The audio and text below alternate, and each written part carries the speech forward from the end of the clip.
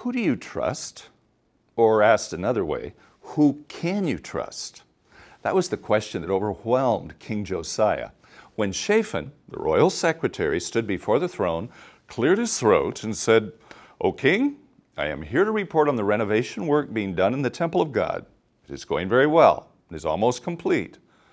While the workers were cleaning out one of the closets, they found a book.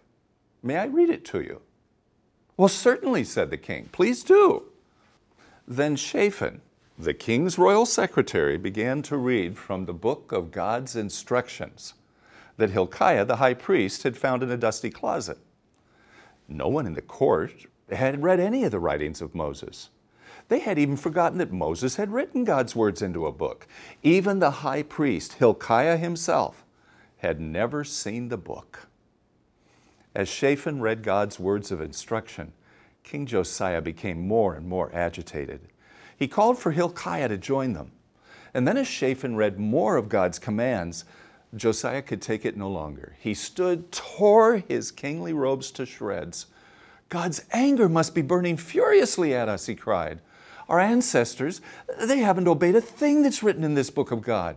Go, please, pray for me. Pray for us all. Find out what we must do in response to what is written." Well, who can you trust?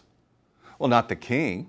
He's never even heard the instructions. Not the high priest. He doesn't know anything about all of this. So the leaders went straight to Huldah.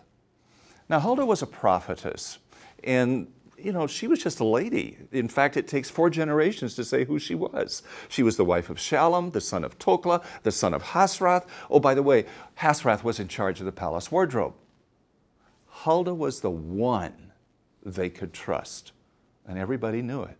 She had a direct connection with God. Who to trust? Whoever is the closest to God. And if you're not sure, ask God to point the way. You'll be amazed where He'll lead you.